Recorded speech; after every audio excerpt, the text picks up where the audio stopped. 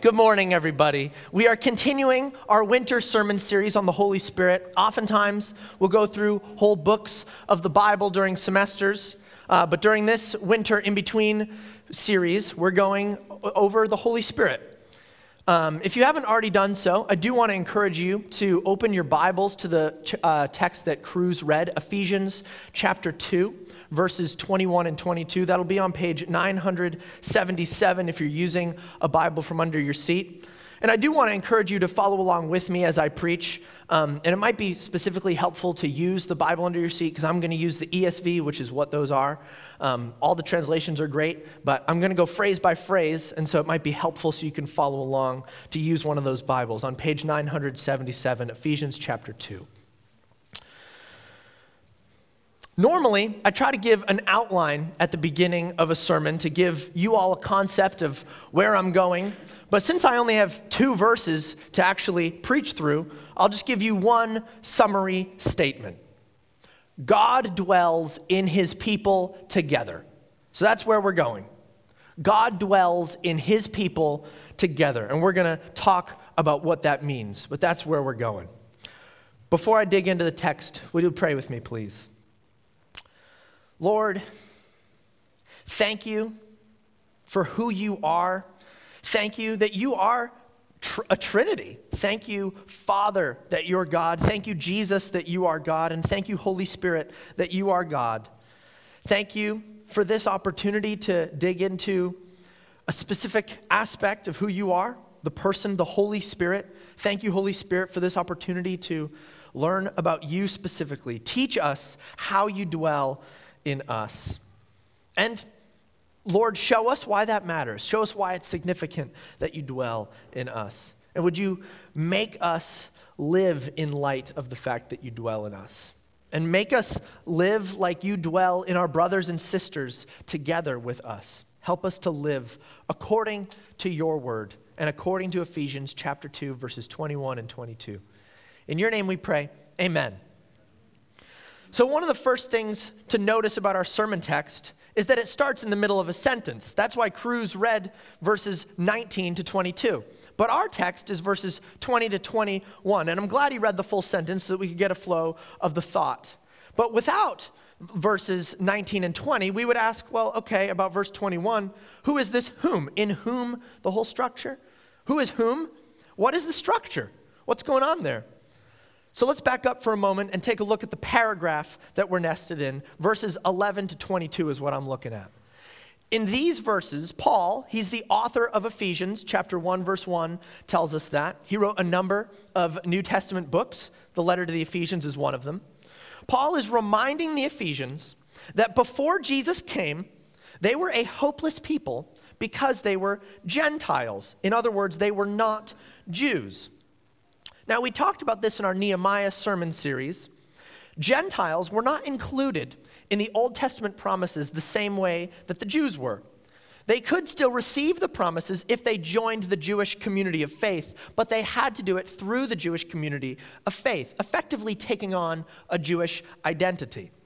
The Ephesians, right before the New Testament times, during the Old Testament, had not done that. And so Paul says in chapter 2, verse 12 of Ephesians, remember, Ephesians, that you were at that time separated from Christ, alienated from the commonwealth of Israel, and strangers to the covenants of promise, having no hope and without God in the world. They were alienated from God's promise because they were Gentiles. And then verses 13 to 18, God goes on to explain that he has made one community of promise, which includes Jews and Gentiles alike, rather than a primarily Jewish community. So now it's both. And then we come to verse 19, which is not yet our sermon text, but it's the same sentence. So let's dig into the train of thought here. In particular, asking 2 questions. Number 1, who is whom? And second, what is the structure? Who is whom, and what is the structure? So read with me in verse 19 of Ephesians chapter 2.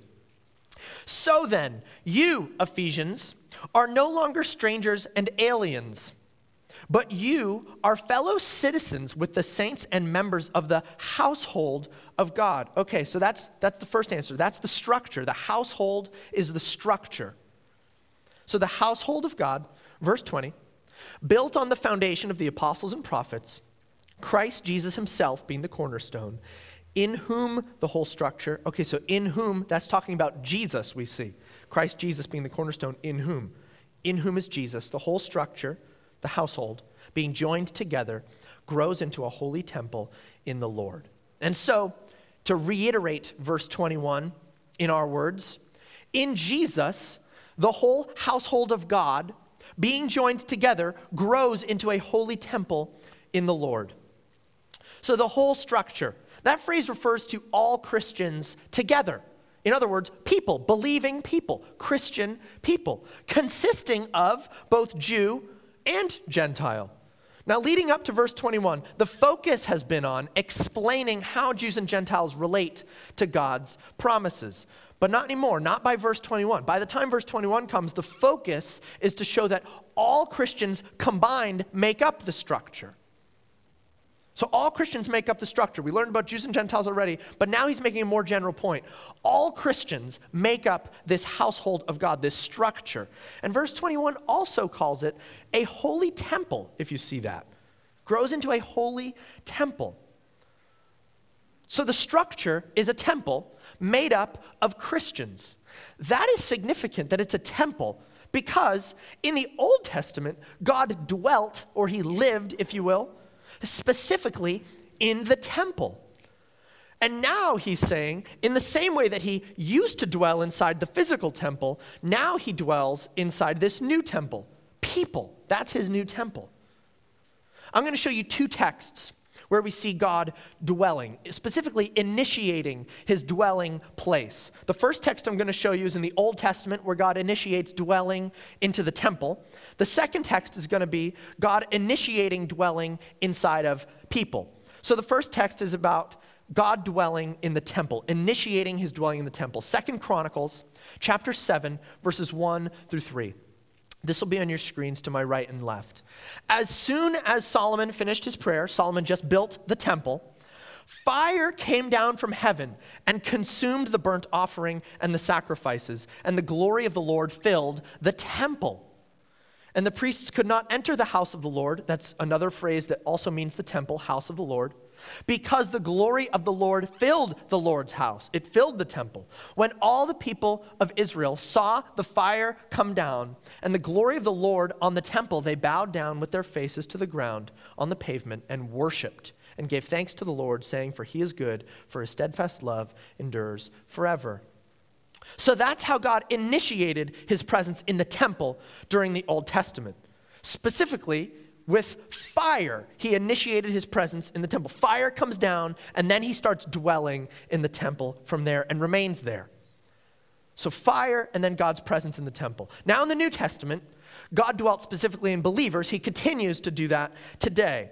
But here's how God initiates his presence in people in the New Testament. Acts chapter 2, this will also be in your screens, verses 1 through 4. When the day of Pentecost arrived, they, that is the disciples, the people who believed in Jesus, were all together in one place. And suddenly there came from heaven a sound like a mighty rushing wind, and it filled the entire house where they were sitting. And divided tongues as of fire appeared to them and rested on each one of them. And they were all filled with the Holy Spirit and began to speak in other tongues as the Spirit gave them utterance. So, again, God initiates his presence with fire, but this time he doesn't do it in a physical temple, he does it in people. So on this side of Pentecost, that is, on this side of Acts chapter 2, God does not physically dwell in the temple especially or particularly. He dwells in Christians. He dwells in people who believe. If you'll let me use this language, there are three types of dwelling that God does in people. First of all, individual believers. The second type is purposeful gatherings of believers collectively. And then the third type is in the church as a whole, throughout history and across the globe. So individuals, purposeful gatherings of believers, and the church as a whole. In all three of these types in the Bible, God refers to those people as a temple. Our text in Ephesians 2:21 is talking about the third type, the church as a whole. But let me show you all three of the types from Scripture. I'm going to use texts from 1 Corinthians because we've gone through a sermon series somewhat recently through that book. So the first case, God dwelling in individual believers like you and I. I think we understand this type the best. 1 Corinthians chapter 6, verses 18 and 19. It reads, "Flee from sexual immorality. Every other sin a person commits is outside the body, but the sexually immoral person sins against his own body. Or do you not know that your body is a temple of the Holy Spirit within you, whom you have from God?" So God is dwelling within individual believers. And he calls their body a temple. He dwells in it. The second type, purposeful gatherings of believers collectively. Another text from 1 Corinthians where Paul is rebuking the Corinthian church for being divisive within their congregation. That's the context here. 1 Corinthians 3, 16 to 17. I've kind of added in brackets you all to show that the you is plural in the original Greek. He's talking to the collective gathering of the Corinthian church. "Do you all not know that you all are God's temple and that God's Spirit dwells in you all? If anyone destroys God's temple, God will destroy him, for God's temple is holy, and here it is, you all are that temple." The Corinthians' local church is described as God's temple, not just the individuals, but them as a gathering. They are a temple. And then in our text this morning, God's temple is referred to as the church as a whole, throughout history and across the globe. It says the whole structure being joined together grows into a holy temple. That's the entire structure, not just individual pieces of it, but the whole thing combined and collectively. So that's the third type of people temple, if you will. So God doesn't only dwell in individual believers. He does that. God does not only dwell in local congregations or gatherings of Christians, though he also does that. God dwells as well in the church as a whole. And we also see the phrase being joined together. We are each individually a part of a pretty grand reality. We, as a combined people of God, house God together. And every single Christian from any point in history, from any part of the world, is a part of that, even dead ones, funny enough. In verse 20, the apostles and the prophets are included, and they died at the very beginning of the church. So every single Christian ever is a part of this temple together, as verse 21 says, together.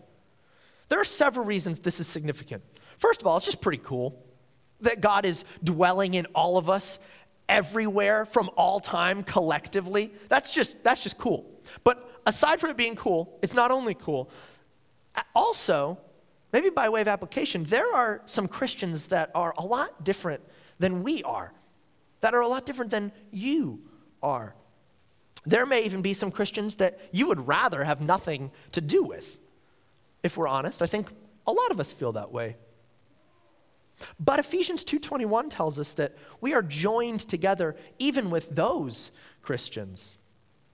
I think this text should motivate us to think, you know, this person really gets on my nerves, or I really don't jive with them, but they are just as much a part of God's temple as I am. Even those Christians whose conduct is different than yours, you might say their conduct is worse. Even those Christians whose theology is different than yours, you might say their theology is worse. They also are a part of God's temple together with you. They are just as much a part of God's temple as you are, as I am. And so whether we like it or not, God has joined us together. And we need to treat every Christian that way. This concept might be compared to emperor penguins in Antarctica. Hear me out. Yeah, I hear you chuckling. But, okay, so here they are in the freezing cold. You might have seen pictures of this before. They hold their eggs on their feet, and they huddle for warmth in like the minus 60 with wind chill. You know, it's cold out there, Antarctica. I've never been, but the penguins have, and it's cold. But they each carry an egg, right? So maybe that could be compared to the individual value that each Christian has of having the Holy Spirit dwelling in each of us individually. But in addition to that, the penguins collectively carry the future of their species together. So we also collectively have God in us together. In the case of the penguins, the outermost in the huddle are serving their friends by taking the cold for them, while the inner ones are warming up and preparing to do the same for their friends. Now, I'll be real, I don't know about the motivations in the hearts of the penguins, okay? I don't know if they're consciously determined to love their neighbor by taking the cold for them. Maybe they just get pushed to the outside by grumpy neighbors. That's fine. But as people, we can have motivations that are pure. We can do something like this as a collective people of God, protecting and serving each other for the sake of God who dwells among all of us together. We're called to do this as individuals, just Christian to Christian. We're called to do this as churches, from congregation to congregation. We're called to do this with the church as a whole by helping Christians all around the world. This is not superiority, but unity. Unity around one purpose, to host God together. Later in Ephesians, we are explicitly commanded to be unified in chapter 4, verses 1 through 3. I, therefore, this is Paul writing to them, a prisoner for the Lord, urge you to walk in a manner worthy of the calling to which you have been called, with all humility and gentleness, with patience, bearing with one another in love. Here it is, eager to maintain the unity of the Spirit in the bond of peace. We might not agree about everything. We might not approve of all of the same things that they approve of, that others approve of. We might not even like each other, but we must be eager to maintain unity with each other nonetheless. Eager, that's like a proactive word, eager, looking forward to, being excited about, being motivated to do that. This is valuing each other. Because you and them, whoever they are, together host God.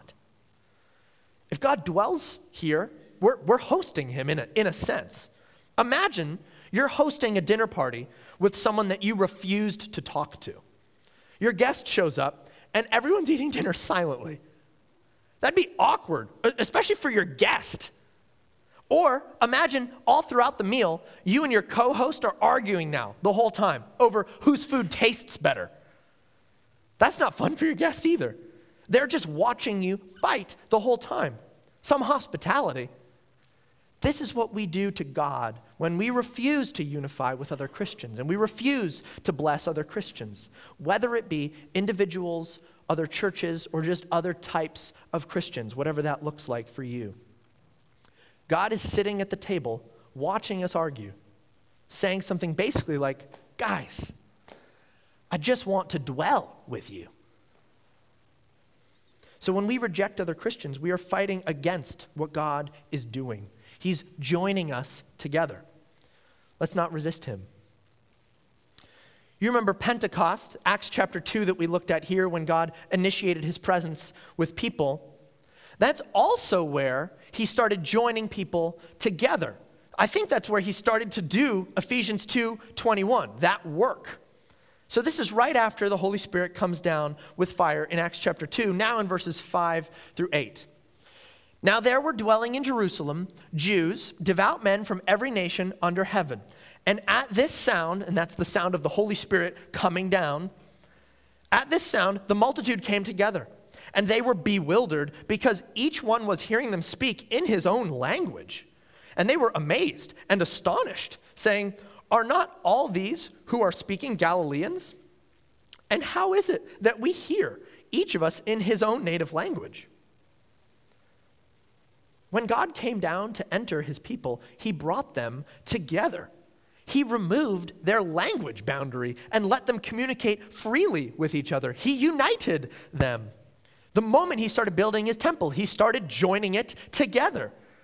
He started it at Pentecost in Acts chapter 2, and he continues joining us together to this day. So let's receive that work of God.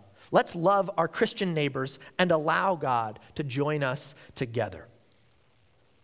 I want to highlight this word grows for a moment. It grows into a holy temple, it says. For one thing, it grows in size, I think we get that. That's intuitive. People get added to the church when they become Christians, and the church grows in numbers that way. It started with the apostles and prophets, and it has continued increasing from there. Notice this word grows it's present, it's active. The church is continually growing presently right now. We're part of that. And it's growing into a holy temple. I think we see some of this now. We see some of this holiness. We see some of this holy temple now. I mean, we see the glories of the global church growing. We see people coming to know Christ around the world. We see local churches being planted, people joining our own church and trusting in Christ for the first time, people becoming Christians. So we see some of that holy temple that we're growing into. We see some of it. But at the same time, we're not quite there yet, are we? We are still growing into this holy temple, as verse 21 says. We're not totally there yet. After all, we see a lot of ways that the global church is not holy. By now, many of you have heard about the report that came out last May about our denomination, the SBC, that report revealed that many SBC leaders have been perpetrators of sexual abuse and sexual assault. And what's more, others in the SBC covered it up and even demonized the victims. That is very unholy. The SBC is the largest Baptist denomination on the planet and the largest Protestant denomination in the U.S. That's a big part of the global temple. At least part of that global temple has not been a holy temple. So we've got work to do before we're a holy temple as a communal church, don't we? We do. And at the same time, if you remember from our 1 Corinthians sermon series, we saw that the Corinthians as well were very unholy. Let me give you a list of all their problems. Chapters 1 through 3. They trusted human wisdom at the expense of godly wisdom and deprioritized godly wisdom. Chapters 1 through 4, they divided as a church over which pastor they preferred. Chapter 5, one of them was actually having sex with his stepmom and everyone else approved of it. Chapter 6, they were suing each other over trivial cases. Chapter 7, they were saying everybody should be single, nobody should get married. Chapter 8, they cared more about their freedoms than they cared about loving each other. Chapter 10, they actively participated in pagan worship services as professing Christians. Chapter 11, they used communion as an opportunity to get drunk and to neglect the poor. Chapter 12, they overemphasized and misapplied spiritual gifts. Chapter 14, their worship service was so chaotic with people interrupting each other during the service so that nobody could understand what was going on. And in chapter 15, some of them even said there was no resurrection of the dead. Some Christians. That's pretty unholy, isn't it? They were a pretty unholy people. But look at what God says about them. It is a warning, but look at what God says about them. We've looked at this text already. 1 Corinthians chapter 3, verses 16 to 17. Do you all not know that you all are God's temple and that God's Spirit dwells in you all? If anyone destroys God's temple, God will destroy him. For God's temple is holy, and you all are that temple. Amidst all those sins that I just listed off that come out of the book of 1 Corinthians, God still called them a holy temple, didn't he? And so we have 1 Corinthians 3 saying Christians who sin are a holy temple. But we have Ephesians 2:21 here this morning saying we're growing into a holy temple. Corinthians says we are.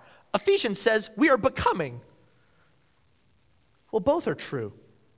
When Jesus saves you, for example, he really saves you. He makes you holy right there and right now.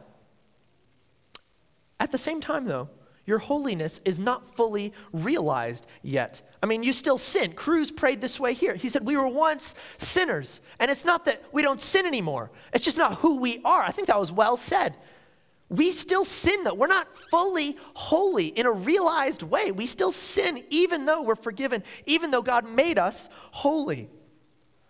So on the one hand, you are a holy temple. And on the other hand, you're awaiting that time where you become fully holy. That's true of the church as well. David expressed the same feeling about the temple in Psalm chapter 27, verse 4. He says, One thing I have asked of the Lord, that I will seek after, that I may dwell in the house of the Lord. We talked about the house of the Lord. That phrase means temple. That I may dwell in the temple all the days of my life, to gaze upon the beauty of the Lord and to inquire in his temple. Carry on to the end of the chapter, verses 13 to 14. This is how David concludes that. I believe that I shall look upon the goodness of the Lord in the land of the living. That's future. I shall. Wait for the Lord, he says. Be strong and let your heart take courage. Wait for the Lord. He is waiting for the temple to come. But David had the temple in the form of the tabernacle directly within reach. He had access to it in the present, in the here and now. And yet, Psalm 27, 13 and 14, he says that he will wait for the Lord for that reality to fully come. David had the temple. He had the presence of God. He had access to it right there. And simultaneously, he longed for the fullest version of it with unlimited access to it. And in much the same way, although the church is holy in the here and now, it is also awaiting complete holiness. Because I brought up the SBC, I want to clarify that the abuse that's been perpetrated in the SBC is horrific. I do not think that our response should be, well, Corinth was pretty bad, and they were still holy, so let's give the SBC a break. Absolutely not. Paul demanded discipline upon perpetrating members of the Corinthian church. And so should we upon perpetrating members of the SBC.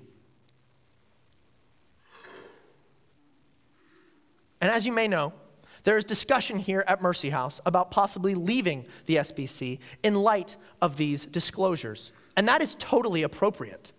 Even in light of our text today, which talks about unity, I think that is appropriate. I understand there are valid reasons for leaving and for staying. I've been at the summit meetings at our church where we've talked about this, so I'm not here to advise one way or the other.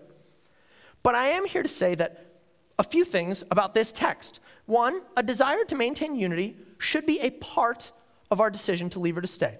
The text is here. It's clear, yes, we should maintain unity. It should be a part of our decision to leave or to stay. But a desire to maintain unity should not be the only part of that decision. It should not be the only part of that decision to leave or stay, because serious sin warrants serious consequences. As a church, we need to pray and decide about what those are. So this call to unity, though, does not automatically mean that we stay in the SBC. I want to make that clear. It doesn't automatically mean that. But if we do leave, let's not say with 1 Corinthians 12:21, I have no need of you. In other words, you're not a valuable part of the body. Now, you might not like the SBC. I understand there are great reasons for that. But keep in mind that even the SBC, at least part of it, is a part of God's global church. And the SBC, along with every other Christian group, is joined together with us, with you, with me, to be a dwelling place for God.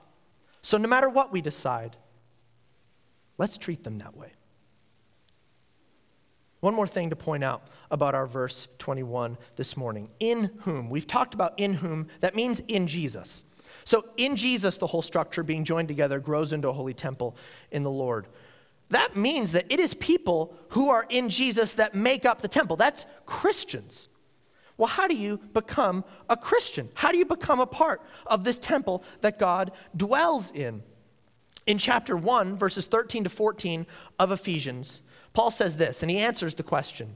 In him, he's talking about Jesus, in Jesus you also, when you heard the word of truth, the gospel of your salvation, and believed in Jesus, were sealed with the promised Holy Spirit, who is the guarantee of our inheritance until we acquire possession of it to the praise of his glory. So how do you become a part of the temple? How do you become a Christian? 2 steps. 1, you hear the gospel. 2, you believe it. You hear the gospel, you believe the gospel. When that happens, this text says the Holy Spirit seals you and you're saved. It's the Holy Spirit who compels you of the truth of the gospel when he enters into you. Now, we've looked at all these texts already during the sermon, but I want you to see that this has been true the whole time about the Holy Spirit. Acts chapter 2, verses 3 through 2. And divided tongues as of fire appeared to them and rested on each of them. And they were all filled with the Holy Spirit and began to speak in other tongues as the Spirit gave them utterance. It's the Holy Spirit specifically who comes down to dwell inside believers. 1 Corinthians 6:19, we've looked at this one as well. Or do you not know that your body is a temple of the Holy Spirit within you, whom you have from God? Here too, in individuals, it's the Holy Spirit dwelling inside. And then 1 Corinthians 3:16, we've read this as well. Do you all not know that you all are God's temple and that God's Spirit dwells in you all? Again, the Holy Spirit dwells in them all. It's the Holy Spirit. Now that is part of why verse 22 concludes with the phrase, you're being built up into a dwelling place for God by the Spirit. It's the Holy Spirit who builds this temple. If you recall from our Nehemiah sermon series, a man named Zerubbabel was tasked by God to build the temple. This is the physical Old Testament temple. We went through Nehemiah together. Nehemiah built the wall. Zerubbabel built the temple. That was in Ezra. But in the book of Zechariah, God tells Zerubbabel how the temple is going to get built. This is the physical temple. And he says this, Zechariah chapter 4, verse 6. This is the word of the Lord to Zerubbabel, not by might nor by power, but by my Spirit. That's how the temple is going to get built. This text is foreshadowing. This is foreshadowing from the Old Testament to the New Testament. Even the physical Old Testament temple, although it was made of human stones, God says it was built by his Holy Spirit. Well, Zechariah 4:6 is fulfilled now. The Spirit indeed is building the temple because he has built us, believers. This theme of the Holy Spirit building this temple, the church, has been a long time coming.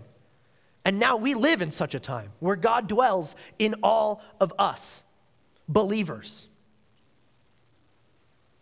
This is a change from the Old Testament. In the Old Testament, believers did not have the Holy Spirit dwelling inside of them. God would dwell with them and upon them, but not within them. They were still believers in the Old Testament, don't get me wrong. They were saved and all that. They just didn't have God in them. That's not how it worked in the Old Testament, because God was in the physical temple. Ezekiel 36 foreshadows that in the time of the Old Testament, this was going to change.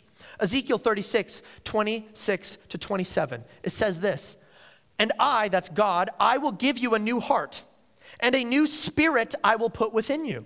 Within you, that's different, within you. I will in the future, and I will remove the heart of stone from your flesh and give you a heart of flesh. And I will put my Spirit within you and cause you to walk in my statutes and be careful to obey my rules. This was predicted a long time ago in the time of Ezekiel, and it's happening now.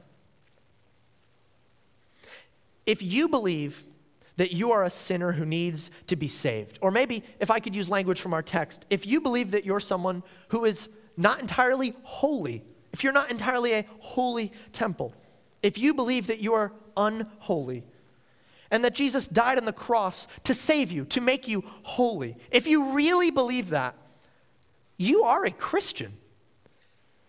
And you are a part of the temple that God dwells in.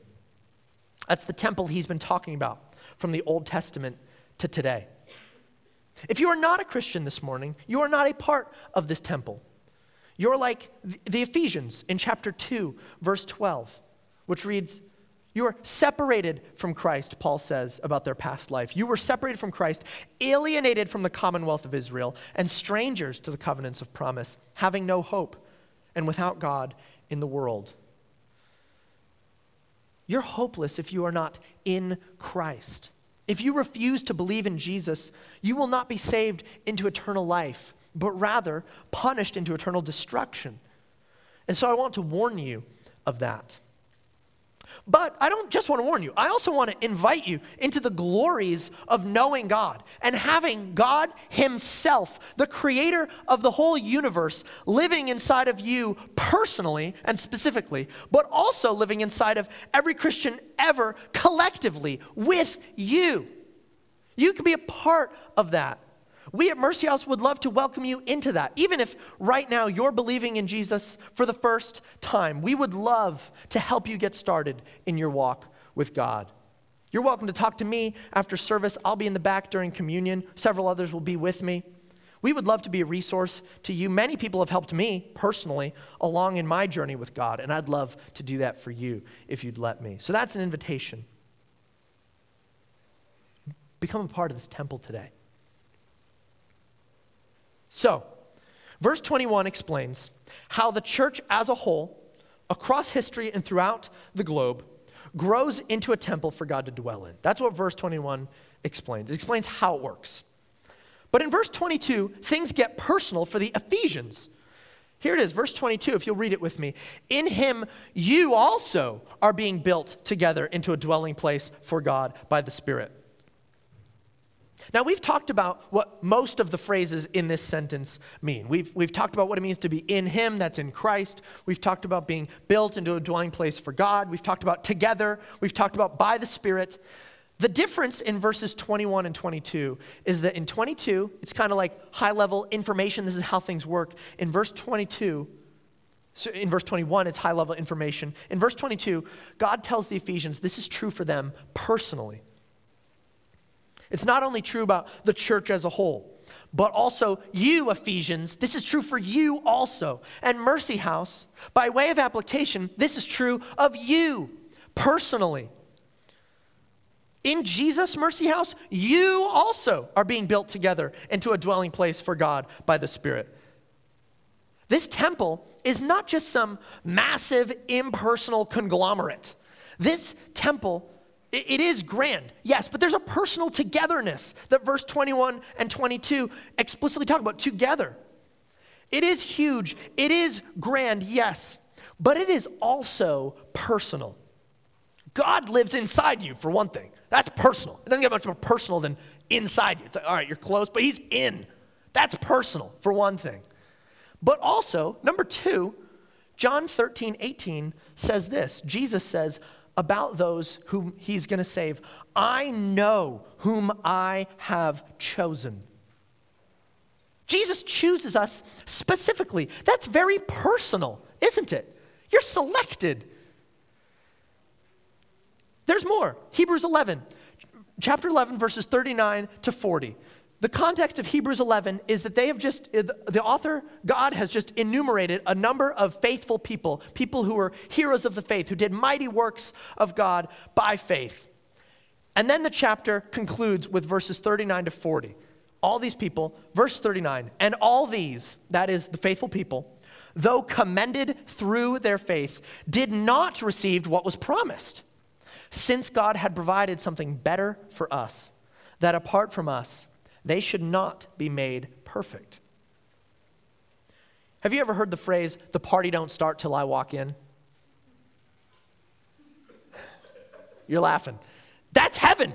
Sorry, that's what's happening. These did not receive what was promised. God's waiting for everybody to arrive. It's true about heaven. It's like, oh, that's like ideal. That's kind of cocky. We all wish it was like that. But that's how it is with God. The party doesn't start until you walk in. He's waiting for each of us to get to heaven, to give us the fullness of heaven. Now, to be clear, the moment a believer dies, they immediately go to be with the Lord. Philippians 1:23 says that. So it's not that they're not with God. But the fullness of what's promised in heaven is not given until every single one of us is there. God is saying, I don't just want to give the heroes of the faith the fullness of heaven. I don't just want to give Jews the fullness of heaven. I want to give all those people the fullness, but I want to give everyone, each of you, the fullness of heaven. That's very personal. And that includes each of you. That's personal. God is waiting for you personally, along with everyone who would ever believe. That's true about you if you're a Christian this morning. But the real fullness of heaven that we're waiting for, that we're waiting to receive, that's described in Revelation chapter 21, where it describes the New Jerusalem. So the temple, a little side information, the temple in Solomon's temple, where God dwelt in the Old Testament, it was a perfect cube. 1 Kings chapter 6, verse 20 says that. It was a cube where God dwelt. Well, the New Jerusalem, that massive city that's going to descend out of the sky from God, where we're going to dwell eternally with him, it's a massive cubic city. Revelation 21:16, it's a cube. So in a sense, the whole thing is a temple. Revelation 21, chapter 21, verses 22 and 23. They read this. And I saw no temple in the city. He's talking about New Jerusalem, the city. For its temple is the Lord God, the Almighty, and the Lamb. And the city has no need of sun or moon to shine on it, for the glory of God gives it light, and its lamp is the Lamb. There's no temple there because God will just be everywhere in that city. You don't have to go to the temple to find him. You're in it. That's where we're headed. And we aren't even going to need lighting because God is so powerfully present everywhere that the whole place is illuminated by him. There will be no more scandals like we have with the Southern Baptist Convention. Everyone will be made completely holy. We're not even going to be frustrated with each other. We're all going to be perfect, made perfect. But the best part is that we will enjoy the presence of God undistracted forever. That's the best part of how, that's the fullness in that temple with everyone else together. That's where we're headed. That's the fullness. We're all going to get that once we all get there. And that is what Christ accomplished for us on the cross. And that's why we take communion, to remember what Jesus has done for us. You might wonder why we come back to Jesus during a sermon series on the Holy Spirit. I mean, after all, we land on Jesus every week. And we've done that for 20 or so years. I mean, effectively, we've had a 20-year-long sermon series on Jesus. Can't the Holy Spirit get a front seat for a while? It's a good question. The answer is this: the Holy Spirit himself constantly points us to Jesus. That's one of his primary functions. Look at what Jesus says about the Holy Spirit in John chapter 15, verse 26. Jesus says to his disciples, "But when the Helper comes, whom I will send to you from the Father, the Spirit of truth," so the Helper is the Spirit, he's going to come, "who proceeds from the Father," what does he say? He, the Holy Spirit, will bear witness about me. That's Jesus talking. So the Holy Spirit will bear witness about Jesus. The Holy Spirit's primary function in the life of us believers is to point us to Jesus. That's not all he does, but it is what he does. He points us to Jesus. That's his function. 1 Corinthians 12:3 says something similar. No one can say Jesus is Lord except in the Holy Spirit. So the Holy Spirit produces worship in us. And worship toward who specifically? Toward Jesus. It would be dishonoring to the Holy Spirit if we neglected to consider Jesus right now. The Holy Spirit was sent to enable us to worship Jesus in the first place. The Holy Spirit is honored when Jesus is honored. On the night that Jesus was betrayed, he took bread and he broke it, saying, "This is my body, broken for you." And in the same way, after supper, he took the cup and he said, "This is the blood of the new covenant poured out in my blood. Take this in remembrance of me." So, in honor of the Holy Spirit, let's take communion, remembering what Christ did for us. You should know that communion is only for Christians. If you're not a Christian, we're really glad you're here, and I do hope you feel welcome here. During this time, we ask that you think and pray about what you're hearing, but abstain from taking communion. As I mentioned, I'll be in the back with several others. We would love to pray with you or just talk things through with you if you're curious about things. But communion is only for Christians, for those who have accepted Christ's gift for us. But indeed, let's do this in remembrance of him. Let's take communion now. Before we do that, I'm going to pray. Lord, thank you, Holy Spirit, for dwelling in us collectively. Thank you for saving us. Thank you for pointing us to Jesus. Thank you. Thank you for this opportunity to learn about you, Holy Spirit, about your work. And thank you, Holy Spirit, for pointing us to the work of Jesus, what he did on the cross for us by dying for our sins so that we could be made holy, although we were not holy. And as Cruz prayed, we continue to sin. We don't like that, but we do that. We ask you, Holy Spirit, to continue to make us more and more holy. Thank you, Holy Spirit, for making us holy in the here and now. We await on perfect holiness. Thank you, Jesus, for dying for us to make us holy. In your name we pray. Amen.